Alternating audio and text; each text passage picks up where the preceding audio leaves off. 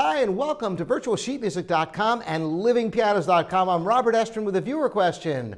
Which is better, a wood or plastic action? This is actually a great question and brings into a lot of elements that we're going to cover today.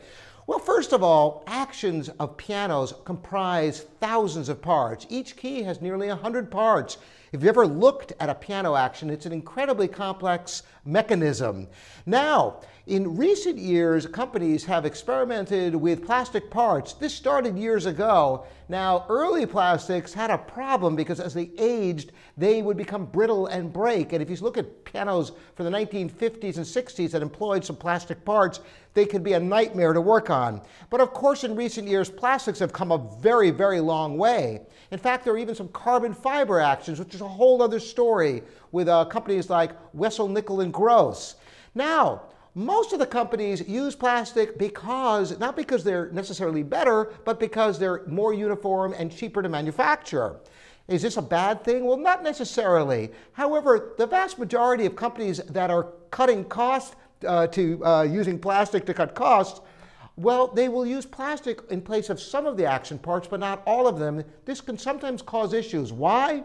Well, of course, wood will expand and contract with the weather. Plastic does not. So when you have different parts like that, sometimes you can run into issues, particularly if in an area that has wide swings of temperature and humidity. Having an all wood or even an all plastic action could be better.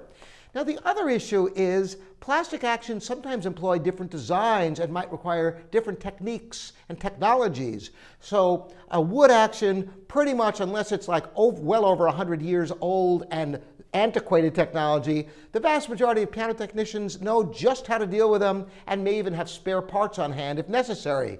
Not necessarily true with plastic actions or even composite actions where technologies evolve.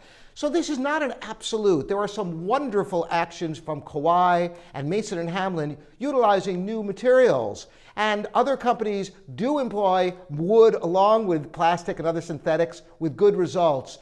But some of the greatest pianos in the world, the vast majority of top-tier pianos, do still employ all-wood actions, pianos with Renner actions like Bösendorfer and Hamburg Steinway. So that's the long and short of it. Thanks for the great questions. Keep them coming in. I am Robert at livingpianos.com. Thanks for joining us here, also on Virtual Sheet Music. See you next time.